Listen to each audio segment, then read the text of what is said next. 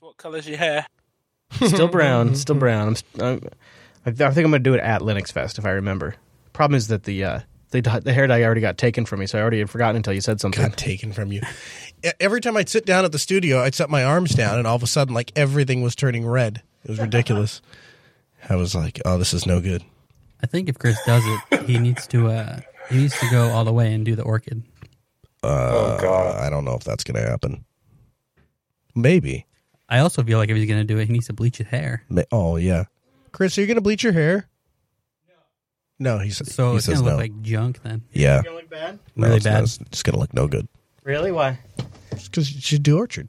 What? You should do orchard. Why do I have to Orchid, bleach my orchid. hair? That sounds like a bad time. Well, Because how are you It- going to it- put a lighter color on a darker color? Is it lighter? both of them are. I would think so. Pretty dark hair, bro. It's not going to show up at all, really. You know what they say about guys with dark hair, right? I feel like we could have not said this on air, and then that could have been my out. Now you guys have just totally... No, They have to- the mistake you made is we want you to do this. I know. Yeah. Well, damn it. See, what I think you should do is I think you should make your hair red and your beard orchid. It's not actually a terrible idea. Oh my gosh, dude. This is Linux Unplugged, episode 195 for May 2nd, 2017.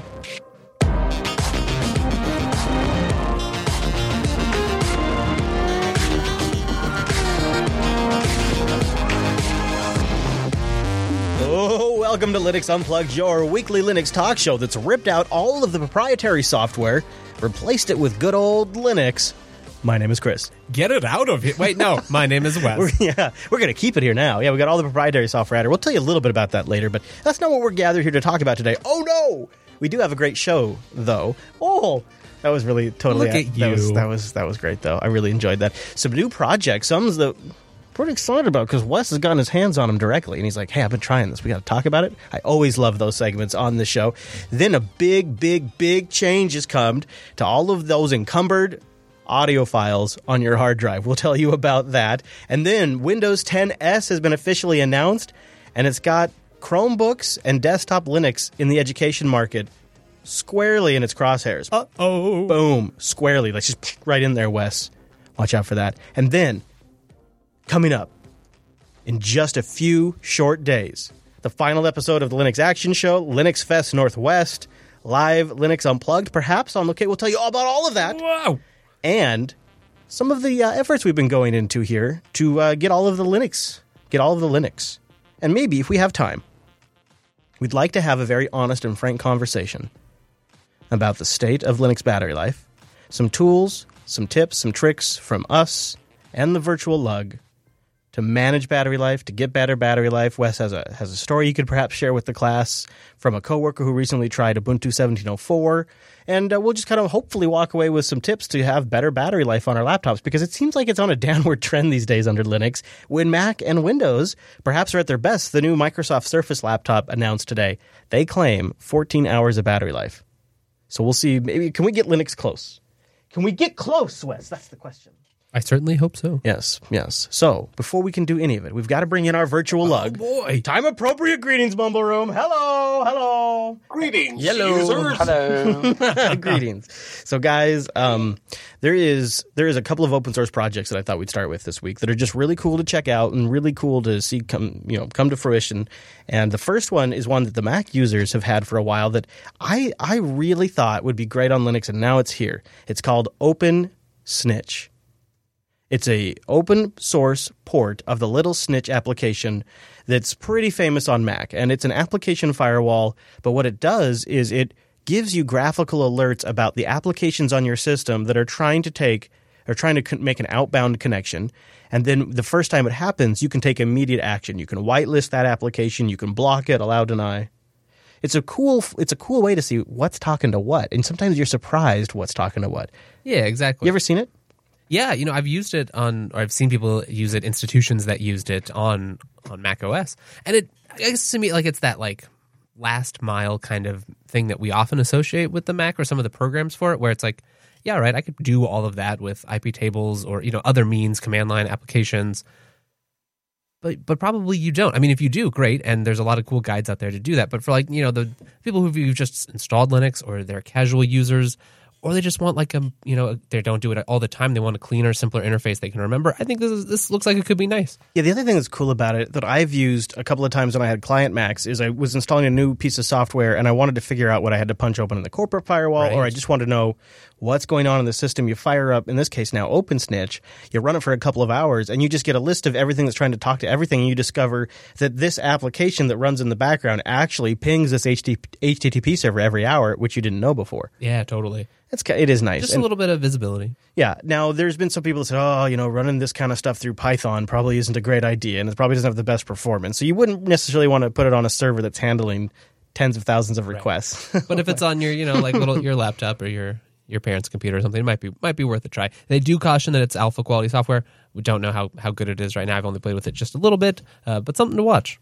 Yeah, it's officially being entered into our cool open source projects that we're going to keep track of category that we like to have on this show. And now in the category of cool projects, and I think you've had a chance to play with this maybe a little bit too, Deb Simple. Get it? It's like Dead Simple, but it's Deb Simple. And I don't really understand because it's like a repository server for apt. So it's like your own local repository server. But does it not have packages? Is that right? Like it says on here that there's something about does not require packages or something. I read this out. What the hell is this, Wes? What is it? What kind It is a little confusingly described. So I was in a position where I had some programs that I needed to modify, then build. I was packaging them up as Deb files. I could just download them and install them, but it would be nice to have a little repo. And ideally, I'd like this to be minimal effort. It was just for some internal processes, right? Nothing customer facing. And it was a little more work to get set up. I mean, an apt or a Debian Arc repo, it's not that complicated. It's mostly just an HTTP server around some special files with metadata that index the packages and that sort of thing. Yeah. So there's like some app programs out there that'll build that for you, assess it. But it was a kind of manual. I found a Docker container that was like, all right, well, you run it this way, you SCP the thing, and then I was just going to say, like, there must be a Docker so container. there totally are, and that would have been okay. But that was like really if you were making like you had your .changes file and you were doing it like you were building like a source package, and I was really I just wanted that one artifact.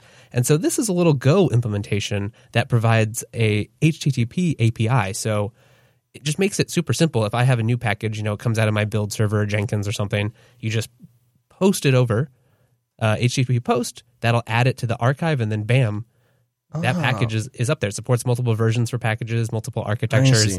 And it has API keys, so you can kind of control things as well. So be like, well, this user can only this user can update new packages, but other people can get them, or more granular than that.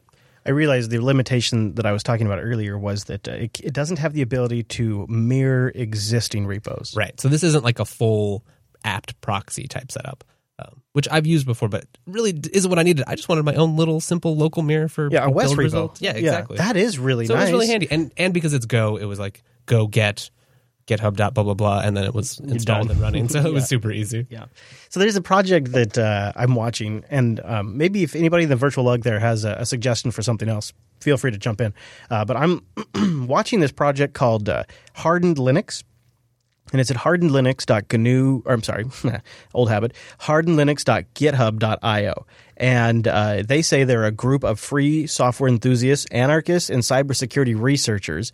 Long live anarchy, the site reads, and long live old school, spelled with O's. I think they're being a little tongue-in-cheek there. It's a small step in security hardening and a giant leap in free and open source software. It's an interesting idea. It's a core infrastructure. So you're familiar with, like, obviously all the different projects out there to secure your system. So what if you brought them all in one spot? What if you just brought them all together and tried to make a distro based around that? It's kind of, I think, what they're going for here. They're also big on a bunch of different open source security projects like PAX and GR security and whatnot. So interesting new initiative. I've always been fascinated with the whole like really super ultra secure Linux stuff. I've played in the super past. Locked down. I've played in the past. Like there's I can't remember if it was like called Bastille. I can't remember. There was a piece of software you used to be able to load on Linux that would go through and try to harden it to meet all these requirements. And so I think they're basing it around like a Debian base. I don't know, just something I came across this week that I'll be digging into more. I might have a review down the line once I get a chance to check it out and try it out.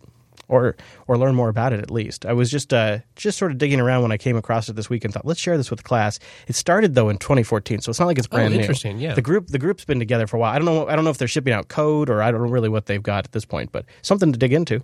hardened Linux. And one of the things too that I used to struggle with was I used to have to be able to show regulators that I was taking steps to meet certain Be in requirements. compliance And so if there's certain things that like if you can come across, and this is a question to the audience, if you know of one where you can come across like checklist for how do you make Ubuntu Linux meet these regulatory requirements? How do you make CentOS meet these regulatory requirements? Or are there distros out there, or is something like Hardened Linux maybe a project that could get us there where it's like you can start with a Debian base and we've applied all of these security packages or all of these standards. I don't really know quite what's out there these days because I haven't looked for a while, but I've had a few questions come into the show, so I thought, well, I'll open up to the audience. So this is one thing that I've come across in my research, but I'm curious if anybody else has anything. I think I don't know. I don't know if this is even really a project that has much legs anymore. I'm not quite sure, but there's got to be something out there to meet this particular requirement, because I've gotten notes from people that say, well, we can't really use Linux because there's no way to prove that we're following this particular standard, or for whatever the reason is, whatever the industry is, it changes. Yeah, exactly. So let me ask you this. Say you were going to deploy a server for a company. Have you ever worked in a company where they say, when we deploy a server, you must always configure these things and set these settings and turn off these services and install these packages and turn off root login on this service? Like, have you ever worked in a company where there's like a checklist of Yes. Oh yeah, okay, and that's just an internal process that they've developed? In a lot of cases that has been the case. And then like these days, I see a lot of it done with configuration management systems or others. Like you can have roles or recipes that. What defines what needs to be changed? Like, how do you know what to secure? How do you know like what services should be configured what way? Like, other than just personal experience and like just learning over the years, like, how do you know you're actually doing it right? You see, that's where like when you have an issue like Hardened Linux or something like that has like a group of people that are experts in the area that can go through and really come up with a common standard of how you secure a system, how you make it auditable. That's something that's a little easier to get more, I think, larger buy-off. Like otherwise, It seems like to me companies come up with their own. Well, we're going to configure these things to meet our standards, and it's sort of their own internal tribal knowledge that defines what all those things should be. Yeah, I mean, I think there's like there's some best practice guides, and there's some guidance from like the actual requirement documentations, or like when you get compliance tested or that sort of thing. Yeah, that's usually where some of that will come from. Yeah, right. But if you're not in an industry that has compliance testing, but you still want to secure your systems, yeah, in that case, then something like this, I think, would be, even if you don't use it, it might be a very handy reference. Like you might also go look at some of those like cookbooks or other things that see what changes they're going to make. Yeah. But you're right that it's not always. And then I think there's even goes above and beyond, where a lot of times like the compliance things will be concerned about like goals and end goals and real world things, and then that doesn't always necessarily a one-to-one mapping back into how you should configure your system or which way you should configure. Yeah, that's the tricky part. MonkeyCom, you had something you wanted to add. Well, yeah, I mean, every time you do an audit inside of a banking a company that does any kind of financial transactions or has any international transactions with banks, they always do those audits where they bring a company in to audit your entire network, and they want you to explain how you're securing these things, how you're doing exactly. that. That's what I was trying to say, yeah. And they don't, it all comes down to having good auditing and good practices inside, because even if we were running Puppet, but then somebody goes and installs a bunch of applications on a Linux box because they want to be able to debug something, and they leave them running. And so the scan tool goes out and you find all these open ports on a server for something you didn't even know was running on it. And I mean, I think it all comes down to, controlling access to servers. And I if that's what they're doing with a hardened install, I just don't see that working, because most people don't want to use a custom install for anything. Yeah, it's got to be something that uses like CentOS or Debian or Ubuntu. It can't be like its own custom rolled distro, because you need a lot of industry support. You need folks that can walk in off the street that you've hired that have some built-in knowledge, and you need something that in some industries the auditors can recognize. Like one of the things that happened to us is a couple of times we got pushed away from Linux just simply because it was Gentoo, and they didn't know what Gentoo was. They knew what Red Hat was. This is years ago. And yes, I had Gentoo in production. Yes, I understand. But I had a Gentoo system in production. I had many of them, and they actually dinged us for it as having like this. They didn't call it fragmentation at the time, but they dinged us for a fragmented network, because we had Windows boxes, we had SUSE Enterprise boxes, which they understood what that was. We had NetWare, and we had Gentoo. And it was a lot of systems because we were in the middle of a transition from NetWare and Windows. And so they come in and they're like, well, these Gentoo things are some weird thing that one of your rogue IT people has just installed across your system, and they should be replaced with Windows 2000 using Active Directory. And because that was actually a finding that the auditors recommended, what happens is by the next time the auditors come around, you don't have it, that's a big deal. And then if the second time they come around, you don't have it, you lose your FDIC insurance. And then the bank goes out of business. And so we ended up deploying Active Directory simply as a response to that. Wow. So it was Yikes. It's really been codified in my memory that sometimes you really got to get that stuff dialed in. Totally. Well, there's another way to learn more. Linux Academy. You go to linuxacademy.com/unplugged. You support the show. That's Look a great at that. idea. I know, right? Learn more. It could be like this the little command line tools that you need to learn more. Or it's the big stuff.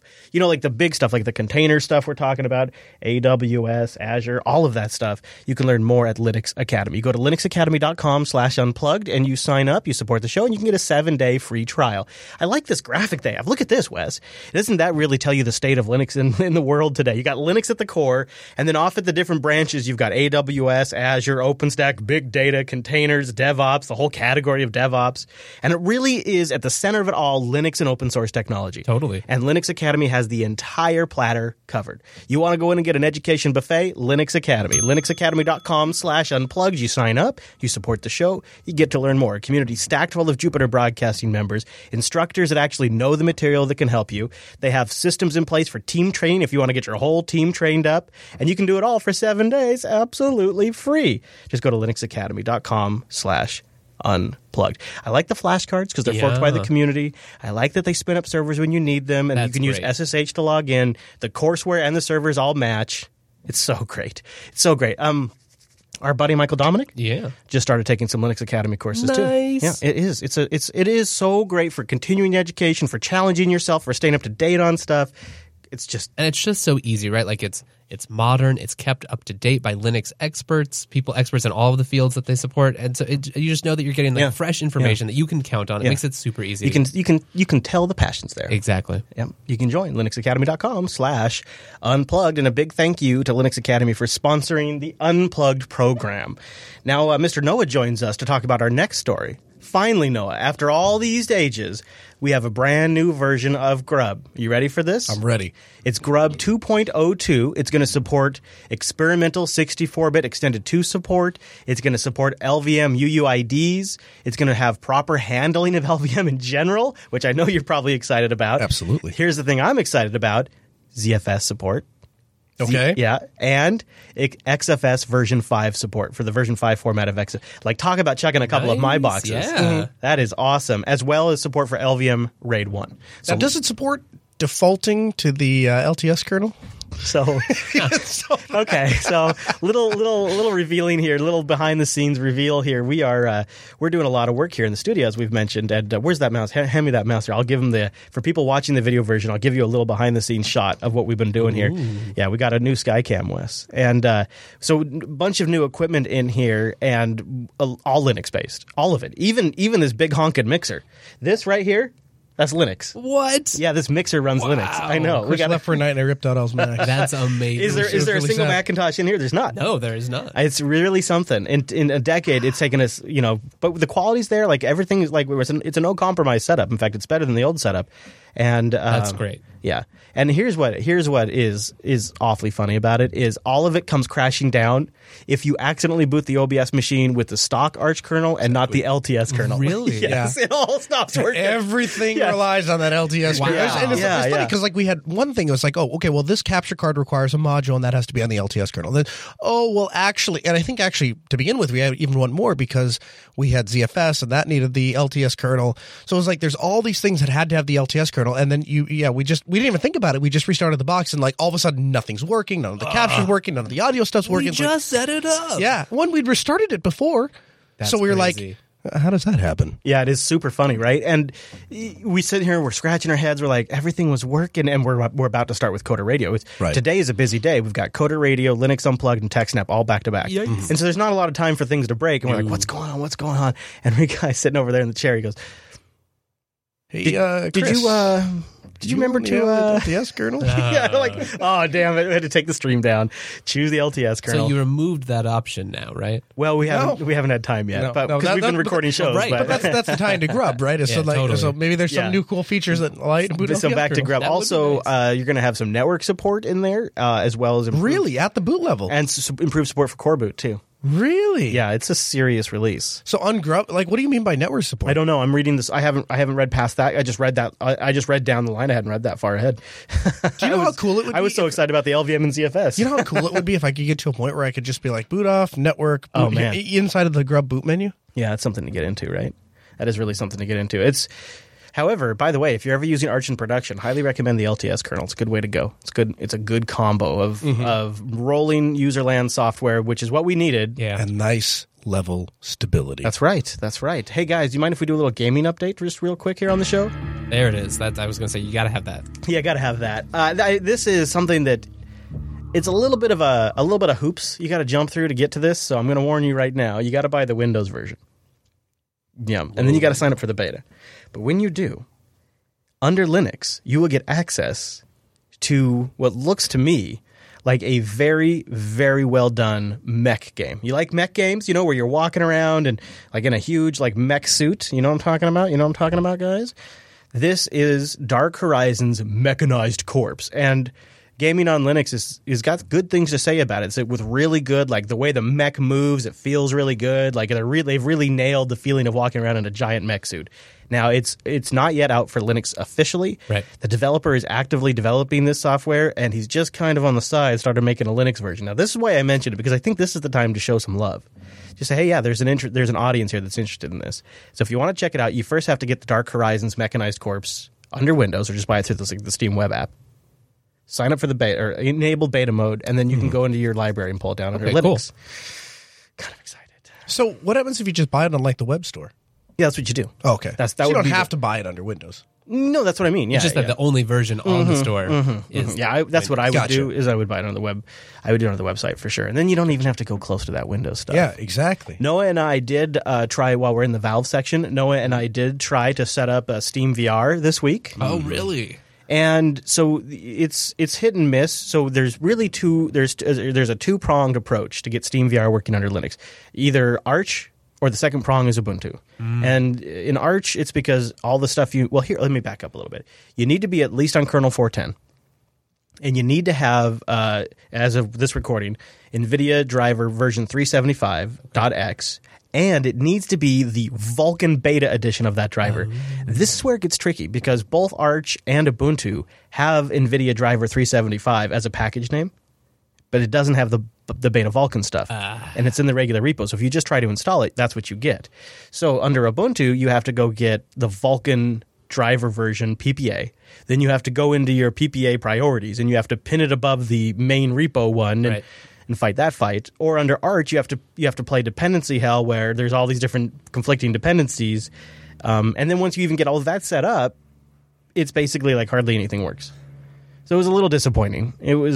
So it's still a work in progress. So we haven't really had a chance to really try it out fully, because it's sort of Yeah, that is lackluster. too bad. Yeah, but we continue. But now it's like halfway set up for when, there's more interesting stuff to talk about. Yeah, I mean, I'm going to keep working on it, because I would like to actually do like a little report on the show and say this is how the state of VR under Linux. Also, I just want to get Wimpy's head in a VR headset and have him see how cool it is. He's such a VR hater, and he's going to be out here for Linux Fest Northwest, rumor has it. So it'd be the perfect opportunity to put his head in a VR headset and get his opinion. And because I feel like maybe he hasn't really experienced a good VR.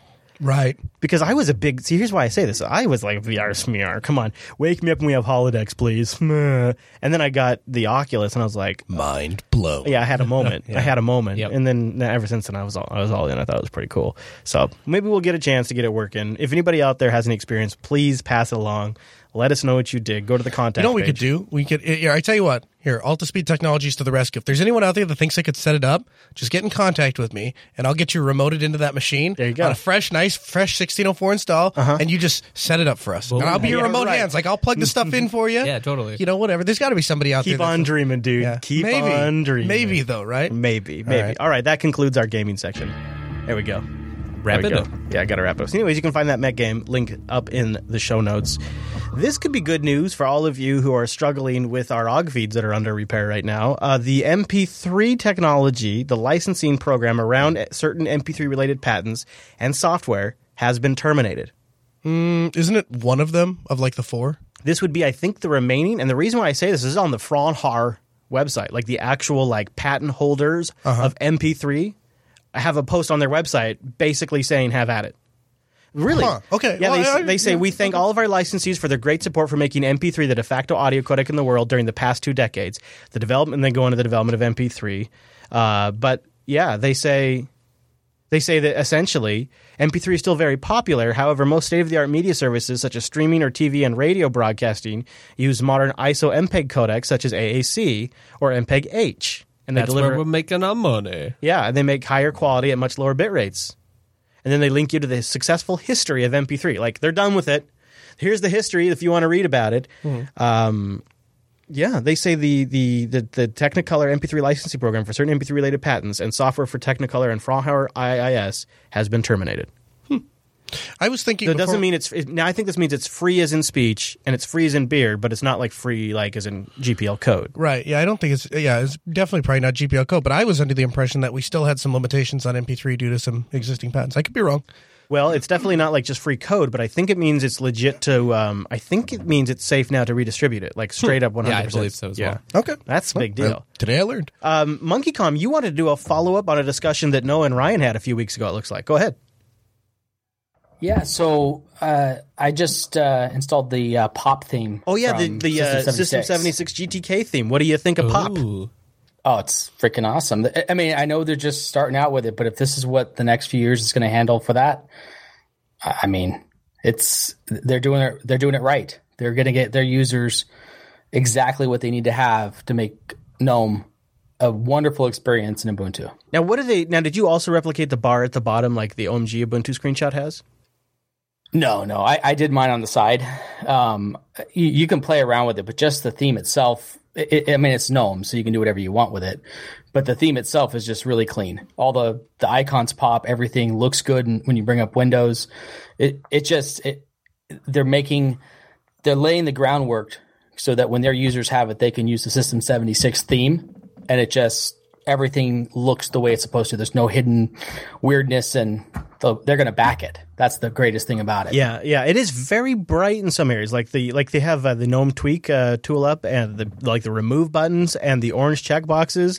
I feel like they're hitting me in the face a little bit, but I like the shade of color they've chosen there. So I don't know. There's some tweaking. As a theme, I think it's a great theme. Here's my question: you start out on that, and then you go to a generic install.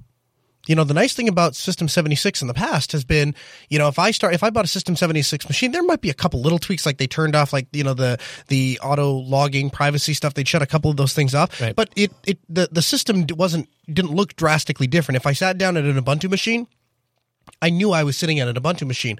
And I feel like depending on how far they take this, especially if it starts getting into the point where they put in a dock or something like that, you know, does that then change essentially, I guess what I'm asking is, have they just forked the time when we all just finally got settled on a given desktop? Right. And when you say forked, you mean like the user experience in a sense. Right. Yeah.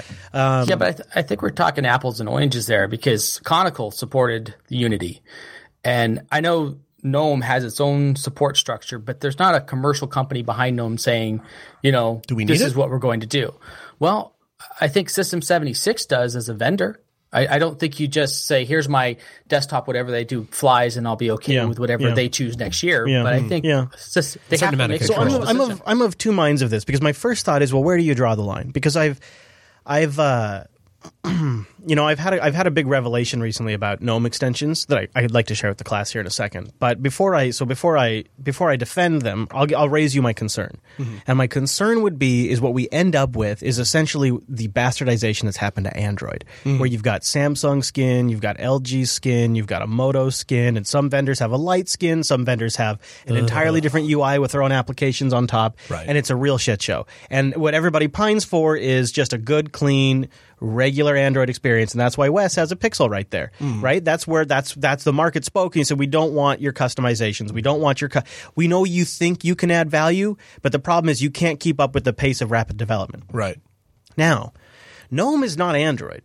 GNOME is not developed or modified nearly at the rate that Android is. And GNOME is a product and project of limited means and limited resources. And so it's within that context that I look at what System 76 is doing. Not comparing what they've done to like what Android has done or what other desktops like, because you could also say the same thing about, we all know there's some Windows OEMs out there that have just crapped up Windows with their own start menus. Lenovo. And their own updaters, and they just junked up Windows, and nobody wants that either. So there's definitely a risk of that. The thing about GNOME, though, is while it's a great desktop, and I just recently switched back to it, really enjoying it, stays out of your way, very efficient, but it's not enough. The thing is, you have to have extensions with GNOME because the team just doesn't have the time or resource to add everything that everybody wants in an entire world full of geeks. And adding to that, what everyone wants is different with every person. And, you look at the last few releases of GNOME, solid incremental improvement, but no moving of the gas pedal. Nothing that's freaking people out, no big changes. And so there's really no massive progress that System 76 is going to fall behind by shipping their own theme. The risk of divergent user experiences is there. And that's, I think we just have to wait and see how that plays out. But I think because of what the reality of GNOME is, there is room for a vendor to improve on it, but they just can't go too far. And so System 76 has to walk like this. They are not only going to kind of create the line they have to walk, but then they have to walk it like super tight. And then we're all going to have the advantage of sitting back and go, well, they did a good job or they didn't. Yeah. I don't know. So I share your reservations, but I almost feel like there's no path forward. Yeah, well, the path forward, an alternative path forward might be we go to the GNOME team, we say, here are the things that we think that would really improve this experience. What do you think about it? And then, collectively, everyone that's using GNOME, everyone that makes those decisions looks at it and says, yeah, we agree. That would be a way forward. And then now we've improved it not just for System 76 customers, but for everyone that's using GNOME. I feel like it took them forever just to get Adwadia updated. Like it was, yeah. And I'm like, why do you guys care so much about the rounded corners of your menu, but you don't care that your default theme looks like garbage? Like, how does that work? And I think their stance, after I thought about it, their stance is, well, the themes could be changed, and that's why we built it this way. And so they're like building the core of what you need with the expectation. Part of me, I gotta be honest, guys. I really hope that Ubuntu does not ship stock GNOME in some ways because it's not that great. Yeah. It's really not that. Like, it needs a spit shine right on top. A little bit, yeah. Like, it needs a couple of things fixed up. It wouldn't kill you to set a decent default background. It wouldn't kill you to turn on one or two extensions. Really, really, whatever you got done just in about 5 minutes of goofing around with GNOME. The thing is, what you got to pretty quickly, and you said it best, you just said, it's pro. You go from what looks like a hack on Linux, what everyone thinks of as like a Linux graphical desktop, and you turn it into a professional broadcast machine just by tweaking a couple of little theme things, right? Like the dark menus and the dark windows and the smaller window borders and stuff like that. It just makes for a much more pleasing desktop. Yeah, if they just even, I agree. Like if GNOME adopted a default theme of like Arc or even Numix or something like that. Then I feel like we'd have a totally different conversation. Then I'd be like, now I feel like System 76 is just trying to differentiate and, make themselves, brand their desktop. Right. But right now, as it stands, I feel like they don't really have a choice. I mean, they almost have to in some ways. It's interesting to see what it would take to get them to change things like the default theme. That's not very good. I don't know why it took them so long to begin with. Yeah. So we're going to have a conversation about laptops here in a little bit. In fact, we had a question that came into the show about the setup you did on the MacBook 2013. So I thought we would get to that in a little bit. I also thought maybe in the context of that we could talk about Windows S and Microsoft's attack on Chromebooks and all of that. So we have a lot to get to. Plus, we still have Linux Fest stuff. So let's stop and thank DigitalOcean for a moment, DigitalOcean.com. You go over there, use the promo code DO Unplugged, one word, lowercase. You apply that to your account after you've created it, and then you get a $10 credit. So you know how they introduced high memory droplets? You can get like up to 220 gigs of RAM. They got block storage. You can attach like just a block device with a itsy bitsy tight little bit of storage, or up to 16 terabytes of SSD storage. Now they're introducing, you can request early access right now. It's not finished, but high CPU droplets, like maximum, consistently fast, lots of core The big boy. CPUs. Like there are some big compute jobs going down at DigitalOcean.com. Now, if you're like me and you just want to run a Nextcloud instance, it's great for that too. In fact, you can get started at $5 a month and you get a machine with 512 megabytes of RAM, a 20 gigabyte SSD, one CPU, a terabyte of transfer, and all of the storage is SSDs. All of it. Runs on KVM for the virtualizer, Linux for the Linux for the host hypervisor. It's got 40 gigabit E connections into the data center, right up to the VMs, each VM. I mean, we're talking, can you imagine that? I would love to see that. They actually have some pictures on their Instagram feed, and it looks super Yeah, can we just tight. get SSH access to one of those? Just for like a couple minutes. Just the whole thing. Just the whole thing. Yeah, it's so nice. I love DigitalOcean's interface too because it makes managing all of this easy. We all know how to use it. It's straightforward. And then when we're done setting everything up, we just plug it up to the API and just push a few buttons. Tell the bots what to do after that. Just yell at the bots. DigitalOcean.com. Use the promo code DOUnplugged. Check them out. And also, when you're there and you've got a machine set up and you want to do a little more with it, take advantage of their really great documentation. They have a tutorial on Graylog for Ubuntu 16.04 they just posted 7 days ago. Very, very useful. And also a tutorial on how to use the Python debugger, hosting multiple websites with Nginx and HA proxy, using LXD, setting up setting up Debian, setting up CentOS, setting up Webmin. Lots of tutorials, lots of open source projects to take advantage of your Droplet once you have it going. For experts or total beginners, trust me, you can make it work. Go to DigitalOcean.com, sign up, and then apply our promo code DOUnplugged. And a big thank you to DigitalOcean for sponsoring the Unplugged program. So today, Microsoft announced Windows 10S. It's not a joke. It is a simplified Windows Store-only version of Windows for schools. The S stands for streamlined and performance, guys. That's so jank. But this seems to be actually sort of exactly what Valve was worried about. Why we got Steam machines to begin with. Was this eventual Windows Store-only closed down nature, even though and I thought when the Windows Store failed and that nobody bought stuff there that they wouldn't do this. But even despite the failure, this is what's so incredible about these rich corporations that can just burn cash. Doesn't matter, right? It doesn't matter. Like our store's been a total failure. Just okay, keep the vision. Keeping the vision. And they say that you get better battery life when you can only run store apps, that you don't have weird stuff updating in the background. They say it's better security, it's best for schools, and they're going to pair this with some of their hardware partners. They're going to sell computers running Windows 10S for $190. They have to. They have to do this. Right. Because if they don't do this, they are going to get overrun by Google and Chromebooks. Yeah, they're going to get overrun by Raspberry Pis and Debian. They're going to get overrun by all of the other hardware and software combinations that exist out there that don't require Microsoft's licensing model. And if they open it up and let people use apps, then people would be running these Windows S books with OBS and learning how to broadcast, and they would be running OpenOffice or Google Docs. So the only way they can prevent that is to force them to buy their applications through their store for their Windows book that is specifically designed for education. It's kind of a sad thing. What do you think, Wes? I mean, it does seem like they have to do this. I imagine you can, also sell the schools on Office 365 educational editions or whatever. So it is, you get them in your platform. And I do see, I mean, it's kind of like iOS. I do see some of the there may be some auditing capabilities of Windows Store apps, other things. It may be a lower maintenance burden for IT staff. That's possible. I don't know for sure. And I wouldn't necessarily say having used Google Apps, you can drill down the management of Chromebooks like you would not believe. Right. Down to what icons are available on the Chromebook itself. So can that person go to this given site? Can they click on this given link? Can they run this given application?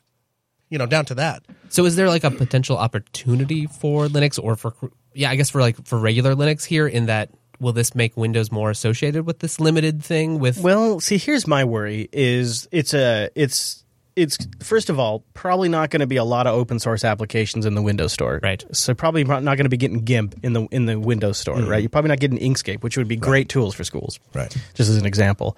So on the low end, you've got so much momentum around Microsoft OEMs, Active Directory, Windows management that I could see it doing some serious, actual, credible damage to even people that might be putting Ubuntu on library machines.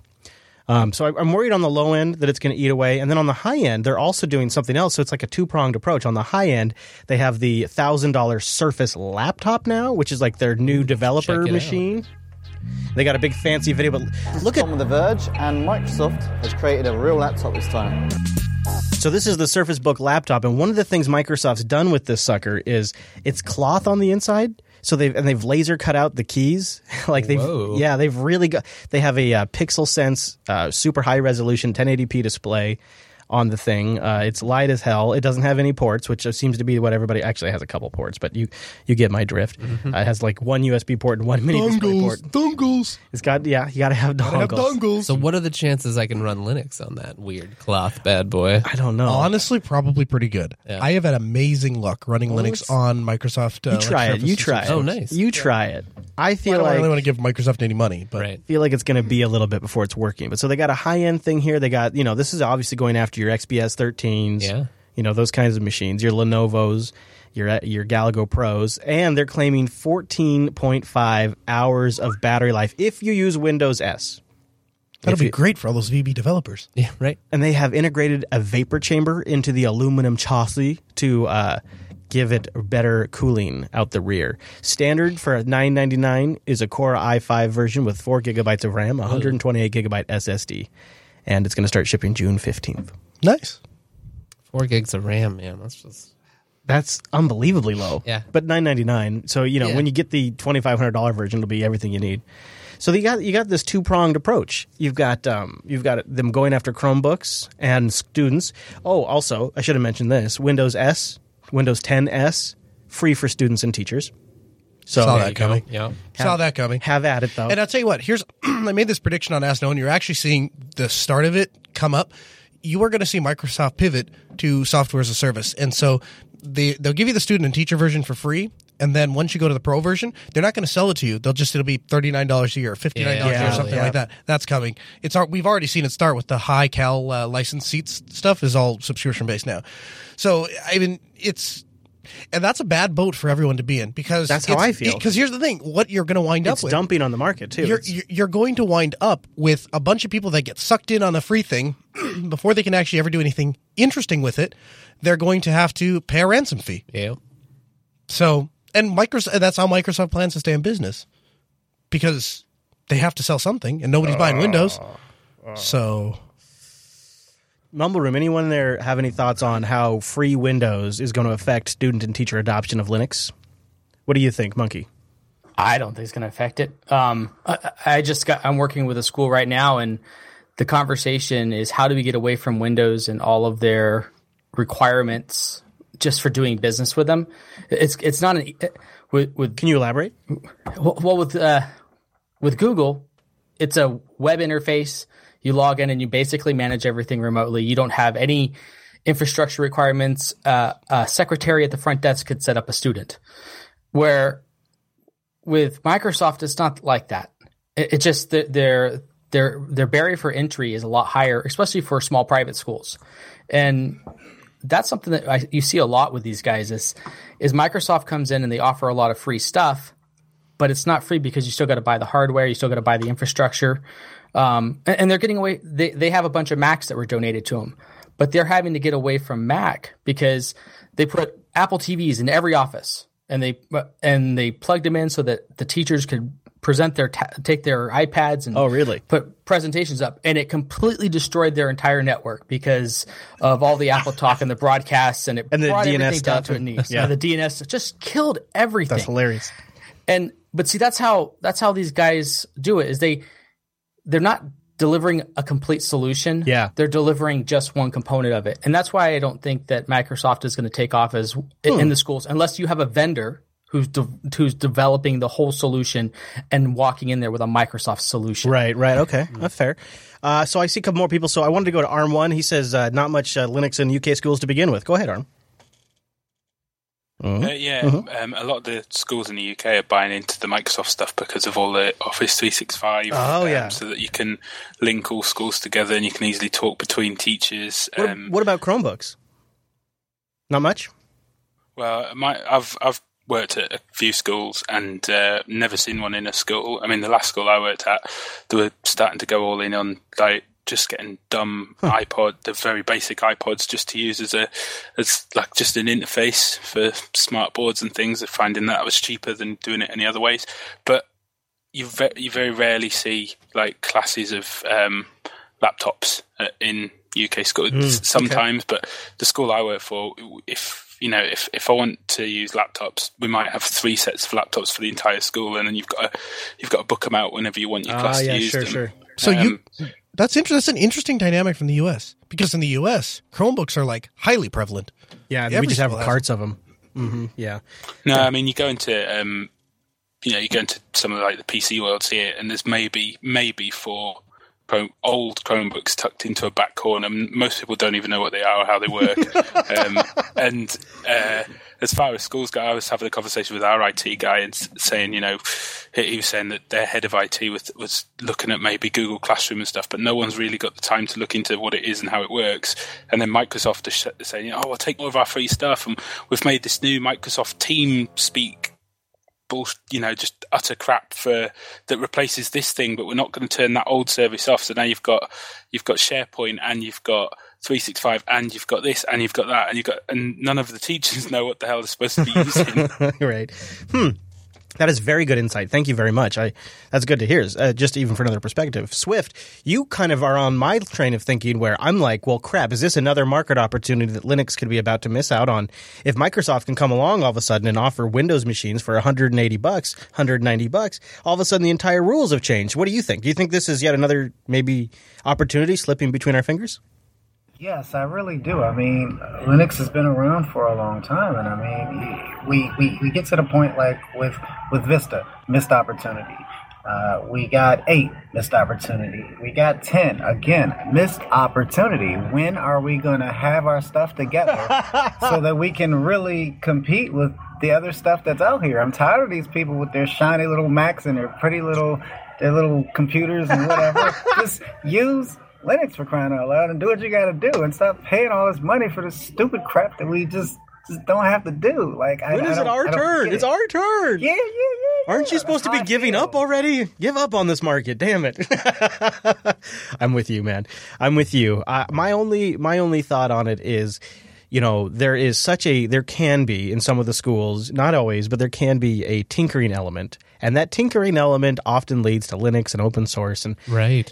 There's something about open source, and maybe even GNU and the GPL in particular, that feels very in line with sort of the core principles of continuing education or fundamental education. Like, there's something about it that feels like a really organic fit. And there's something about licensing and proprietary software that, to me, has the feeling of walling off knowledge and holding knowledge, whereas open source is about learning and sharing and improving, which is what education should be about too.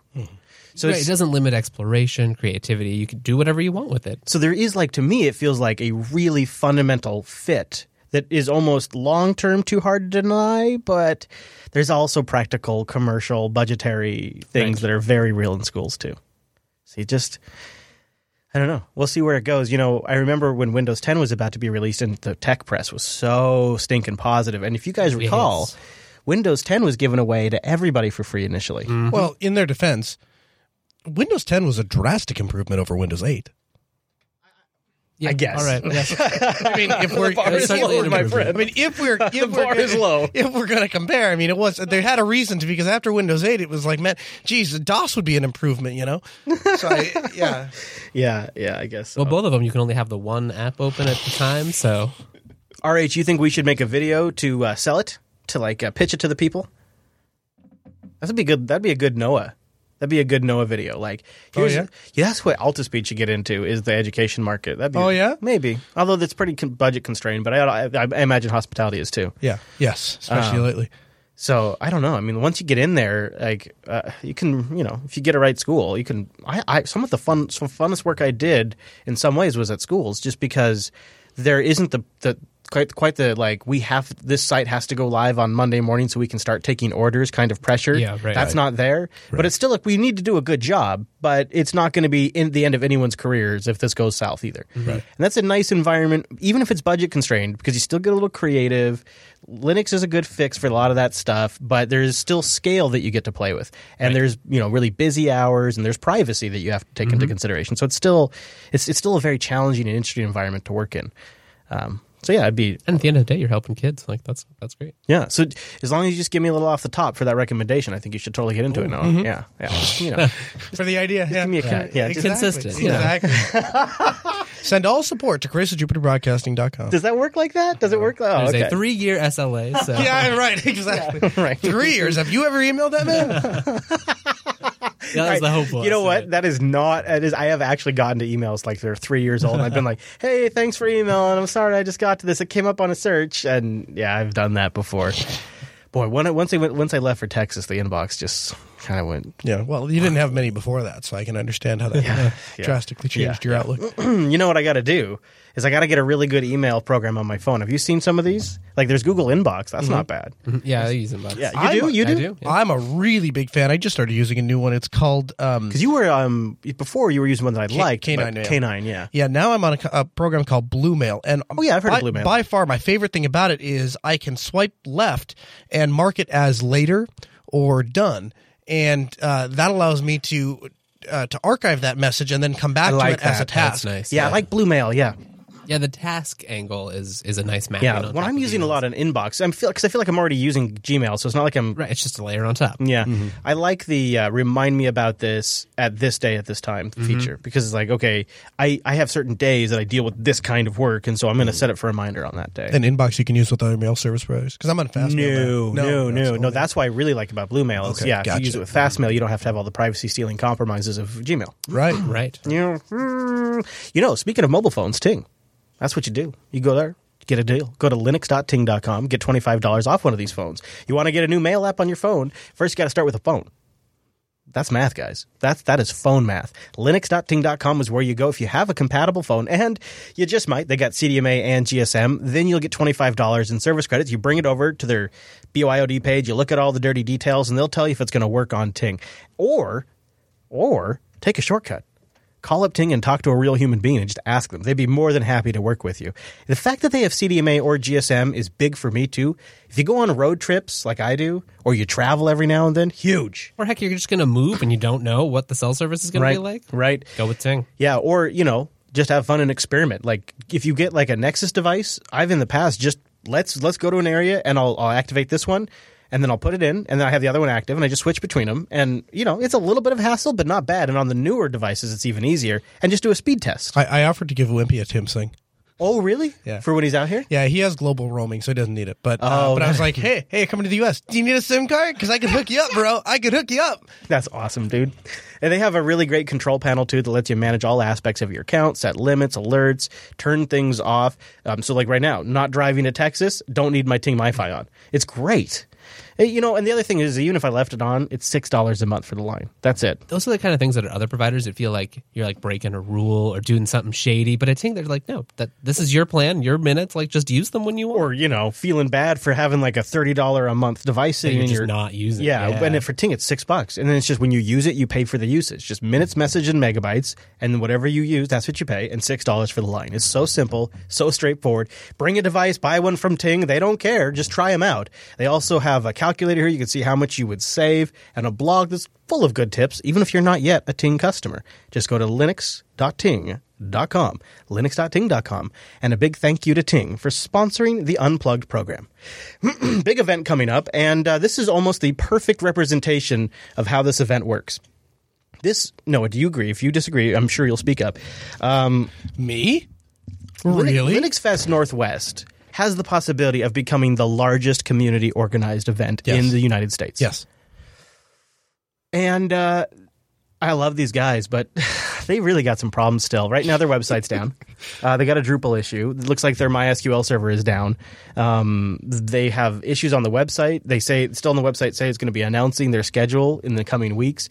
Now, I'm not saying any of this to criticize. I am pointing out that this is truly a lug-run event. It is like an event of the people, and there's certain things they're stronger at, like putting on a hell of a good event, and there's certain things they're not so strong at, like planning a hell of an event. Yeah, exactly. But see, in some ways, that's what I love about it, dude. It's not polished. It's not. I mean, but it works, right? We know it's going to happen. We're going to be there, and it's going to be awesome. Being in contact, from the broadcasting side, we get a lot of behind the scenes things that we don't necessarily share with a lot of other people, and basically, suffice to say that a lot of things in the Linux landscape are changing a little bit, and there is a opportunity here for Linux Fest to become the Linux Fest to go to.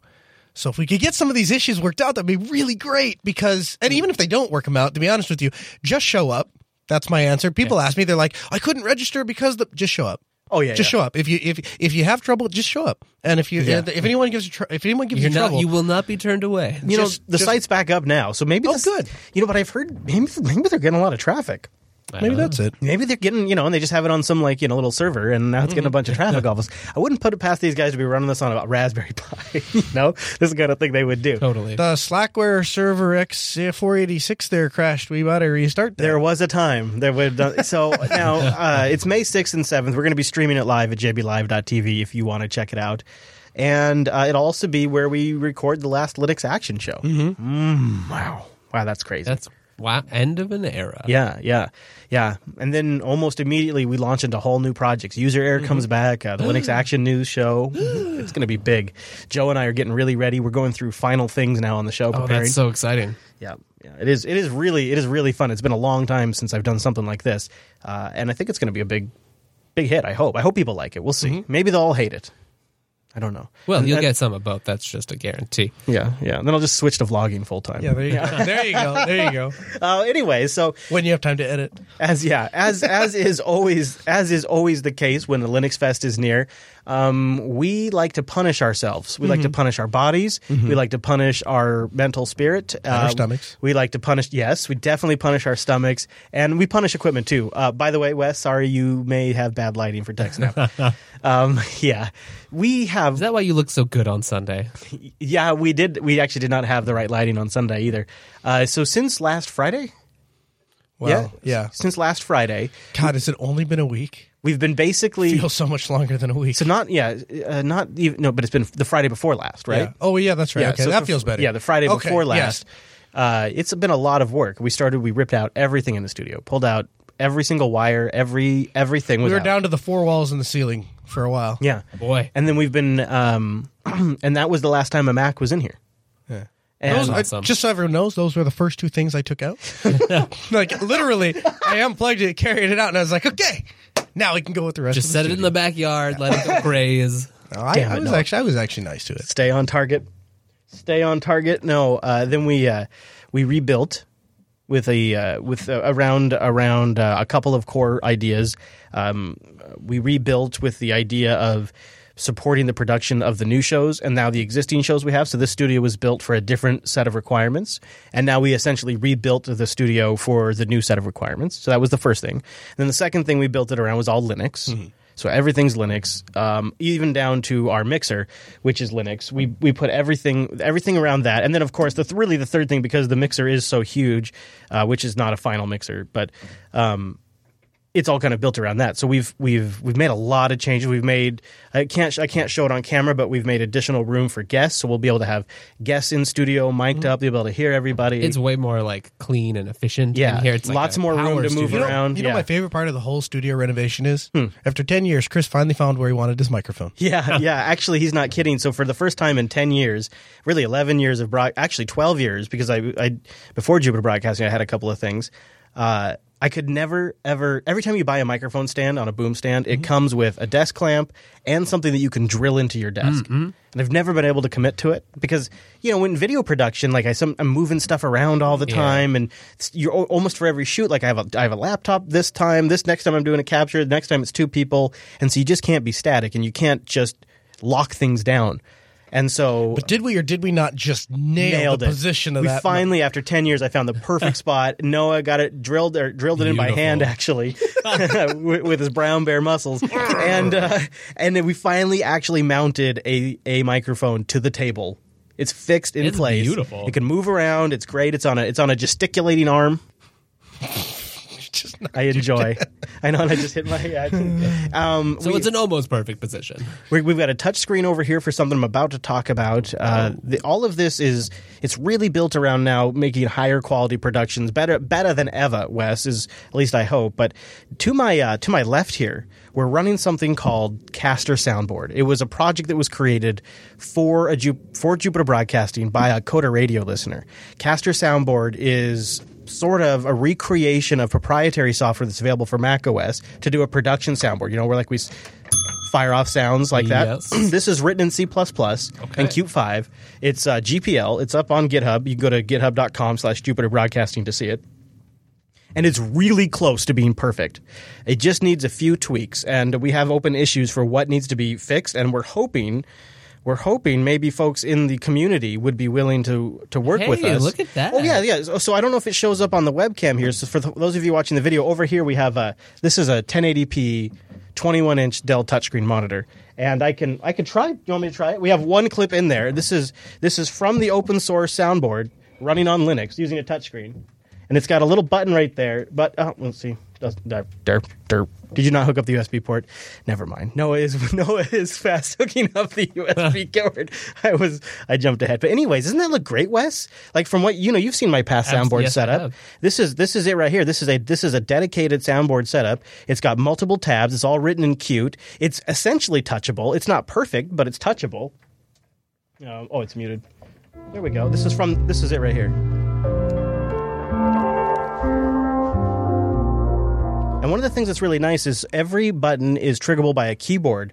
But what I'd also like is I'd like each tile to be pressable and playable. I'd like it to be and be able seems really nice. And if the volume slider was a little bit bigger, I'd be able to slide volume and stuff like that. So it's really close. We don't have the ability currently to save or export soundboard. So if the application closes, you lose the entire soundboard. So there's details in there that here's the principle. Here's how he prompts work out of me. This is how he gets free labor. He's like, is soundboard up yet? I'm like, you got to close. But he's like, well, I could get a dongle and a MacBook. Go get the MacBook in here. Let's put a MacBook with a dongle. Come on, Noah. You don't want a Mac in here, do you? Fine. So we find a developer. We're like, yeah. But if there's anyone out there that wants to work on this, do we have links in the Coda Radio show notes? Yeah, and I'll put them in here too. Yeah, and you can also just find it. We have it pinned at the top of github.com/Jupiter Broadcasting. Sweet. So, yeah. It'd be really because here's the thing, Noah. Tell me the thing. Is there's a few open source projects that we've now been involved with, like Showbot and a couple other things like Pod Publish and whatnot that I think we can help out. And we can, and people have there's mini podcasts now that use some of the stuff we've written for JBot. Awesome. Sure. And they have their own title suggestion systems and all that kind of stuff. And it's helped podcasters. Mm-hmm. And I think this is another one because there's nothing that says it has to run on Linux. I mean, that's what we're using it for.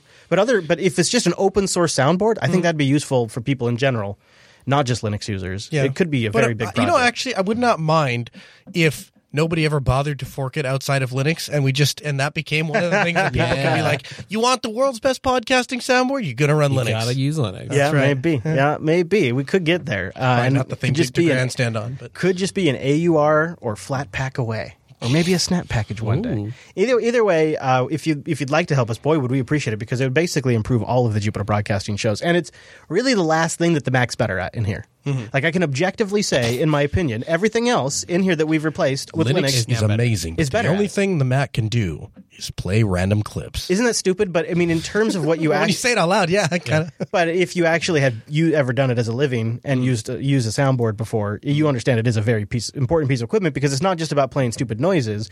It's also how the music's done in the shows, intros, outros. Yeah, like it's actually a pretty critical piece of equipment. So you want it to work right, and objectively, it's the only piece of software/equipment that we've replaced that is a very much a downgrade. Mm-hmm. Everything else has been an upgrade in terms of performance, reliability, functionality, all of it. And then obviously the fact that it's free and open source. Yeah. This would be the one thing that is not quite there, but I'd say it's like 60% of the way. Mm-hmm. I think it's like 60% of the way. And what's amazing is it was put together by, do you remember the community member guy? He was Xerox. Was it Xerox? No. He's the guy that may be working up, but it started with a C. Yeah, I wish I hadn't. But anyways, he was super cool, worked with me before. And we kind of had a couple people work on it. We also had a web-based one that was worked on. And we really like this one because we have the touchscreen here. Yeah. And you can just see looking at that how useful that would be. Mm-hmm. So, yeah. Pop. Caster soundboard. And when we get it done, it could be something that takes off. It wouldn't just be for podcasting either. Mm-hmm. It could just be fun to have a soundboard. You want to we should probably get going in a little bit, but I wanted to talk a little about laptops and battery life. Yeah. So why don't we start with a question that came into the subreddit by Pasuduv, I think he had a question about the setup on the MacBook. Running Linux, Arch Linux on the 2013 MacBook, and I said, essentially, system deboot was what was used to do the boot management. I used the built-in UEFI manager that Mac has when you hold down the Option key to get to that point, and the Linux-MacBook package from the AUR were some of the bigger, important components. And so he followed up with a couple of specific questions, and I thought maybe I'd toss them to you. He said, did we see of a way to switch between the integrated Intel GPU and the dedicated NVIDIA? Because I think the way we did my config was just dedicated NVIDIA all the time, right? I think that's right. Yeah. So that was one thing he wanted something on, so I don't know if we have that. I don't know. That's worth looking into, though. And then he also, and this is one I will toss out to the audience, what would you guys do for snapshots? Would you go with LVM? Would you do ZFS? Would you do ButterFS, Clonezilla? If you wanted to do snapshots of your system. My personal take would be Clonezilla, but did you have any? I would do Clonezilla. Yeah. I mean, I guess it depends on how frequently, what kind of downtime are you willing to support? What is your use case, and how comfortable are you experimenting? If you're okay with LVM, I think LVM snapshots have gotten a lot better in recent years.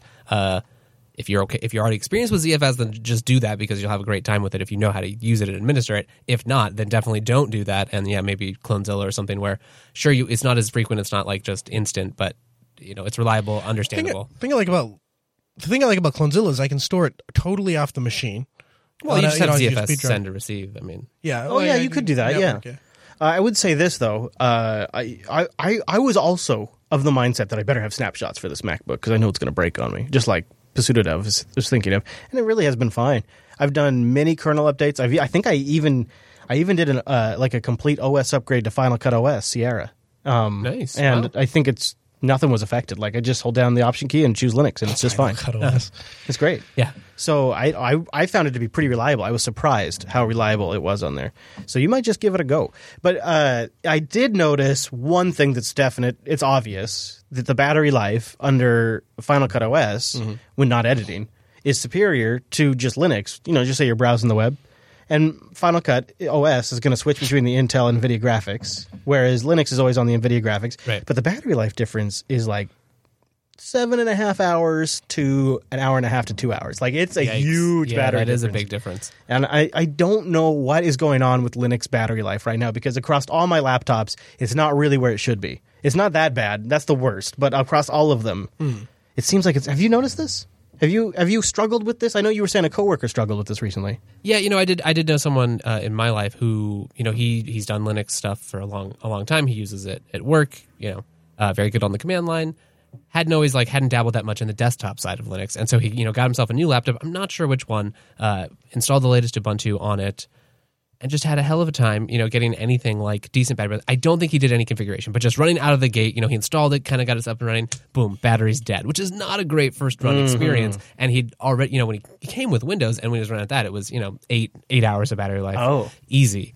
And so, I was kind of I was talking with people who were, I was like, okay, well, we start giving him some tips about what to do, but it's like, okay, well, are we ever going to get to a point where, even mainstream distros have some of these changes out of the gate or optionally for laptops? I've seen a couple distros, like Ubuntu Mate Edition does some decent battery loving tweaks out of the box that some other distros don't do. So I know that's one of them. But yeah, so there is some distro differential, as you might say. Yeah, right. The distro differential indeed. But it's still, I think, across the board, I really would say since kernel 4, it's just been shit. I think it's gone down. I think it's been bad since version 4 of the Linux kernel. I don't really think it's ever come back up, and I don't really care. So it's not like I talk about it very often, because to me, I just need my battery to last long enough between where I have plugs. Right. Yeah, but it's funny. I'm in a totally different boat. For me, I need my battery to last only from the time I leave my house to the time I get back, because I won't have plugs. Usually, but you get great battery life. Yeah, I get about 16 hours. Well, but then again, there's 3 batteries in that ThinkPad, effectively. So not the best test. Yeah, I see what you mean there. Yeah, so does anybody in the virtual lug there have anything that they do to save battery life, like maybe TLP or PowerTop? Because I know those are things you can do with PowerTop, for example. You can at least get a sense of what's draining your battery, which is a very useful tool. But that's maybe old school. Is there new things people are using to figure out what's sucking down battery life? I'd love to know any new tips, because from where I'm at, I feel like I have a limited set of tools to really track it down. earlier, I'll add it to the show notes. Architect in the IRC room posted a good link that kind of had a rundown. These days, it seems like TLP is the most popular, or at least what people are talking about the most, and seems to be the most up to date or most modern. And is one of the ones, laptop mode tools being the other one where, you can kind of just install it and generally forget about it. I think TLP has less config that you might want to do or able to do.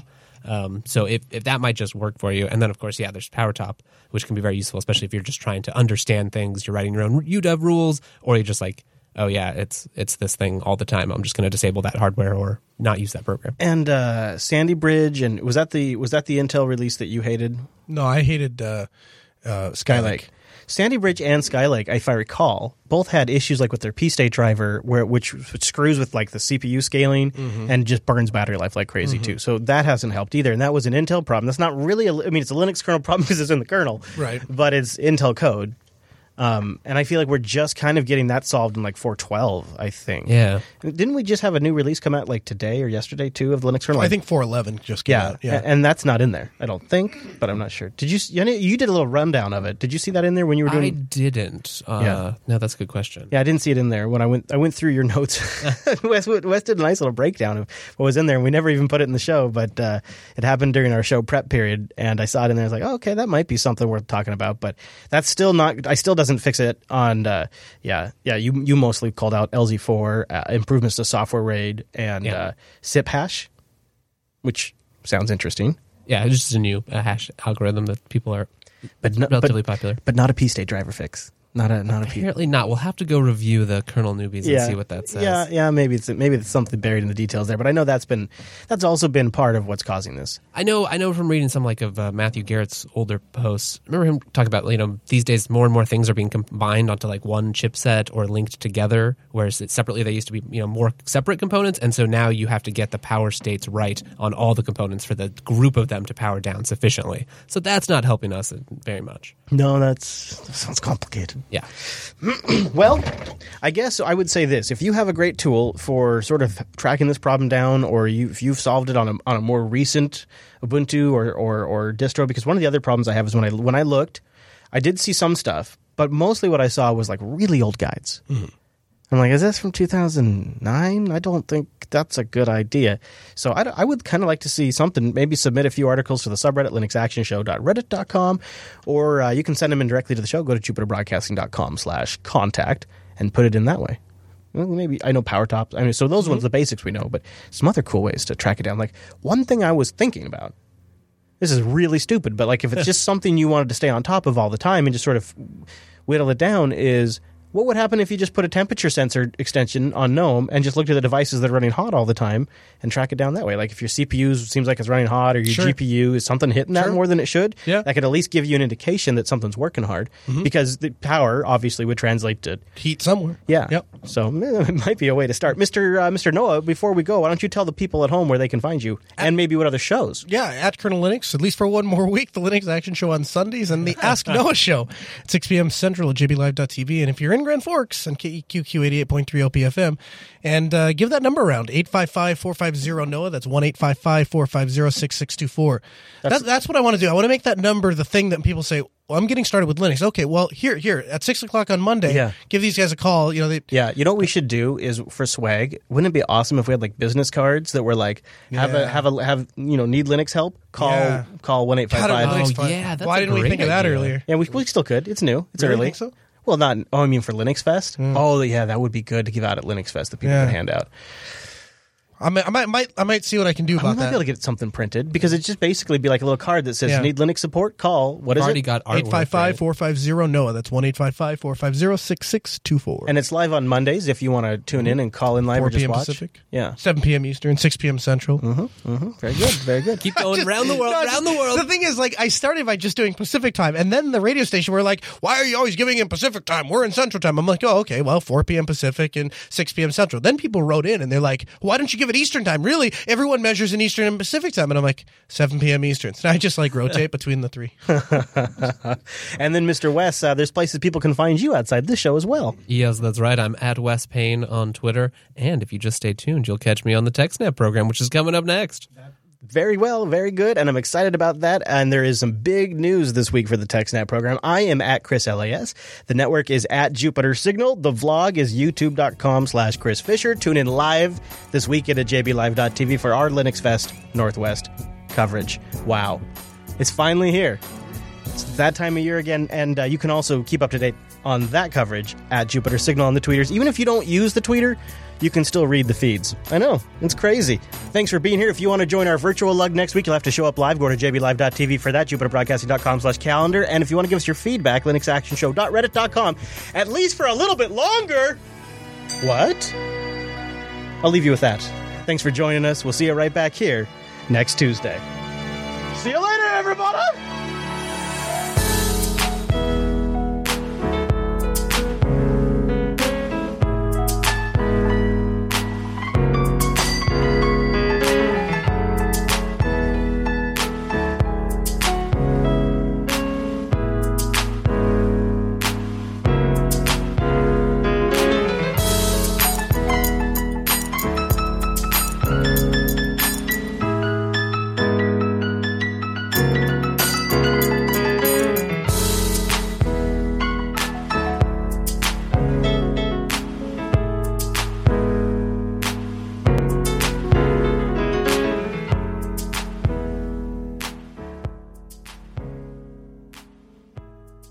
JBTitles.com. Well, everybody go to JBTitles.com. Let's pick that title. Good show, Wes. Good job. Good job podcasting. Now, what do you think? Did you see any titles go by that you like? I actually haven't looked yet. Yeah, I haven't either. I'm excited about Linux Fest. I think it's going to be a good time, Wes. I know. It's going to be a good time. It's going to be great. Windows 10 Sucker Edition. That's kind of funny. And Gabian was right. I like that, too. Windows 10 Titanic Edition. Windows is the S. We also have Kill-9, Grub 2. Oh, man, I got the burps right now. The burps. Rub-a-dub grub. That is funny. I like that one. That's good, too. System T, that's funny. Where's Rub-a-dub grub? I got to give that another vote. That's going up. That's going up fast. That's going up really fast. People like that. Battery life myths, Linux shenanigans, a hoppy lup. Yeah, it was. That's true. Max Unplugged. Get it? The Max Unplugged? That's pretty good. Oh, is that what your solution is? It's all right. It's good. It's good. It's good. No, it's fine. It's fine. Rub-a-dub grub's going up there. Let's go with it. I think that's perfect. Oh, wait. You know what was funny is we got the Skycam in here, and that was done like at the last minute. We did that during the show. It was perfect. Oh, yeah. That was good. It was good. I like the Skycam. All right, chat room. Thank you for being here. Thank you, everybody, for listening at home. And, good. Hashtag Blame Noah is going up on the list. Okay, now we can officially end the show.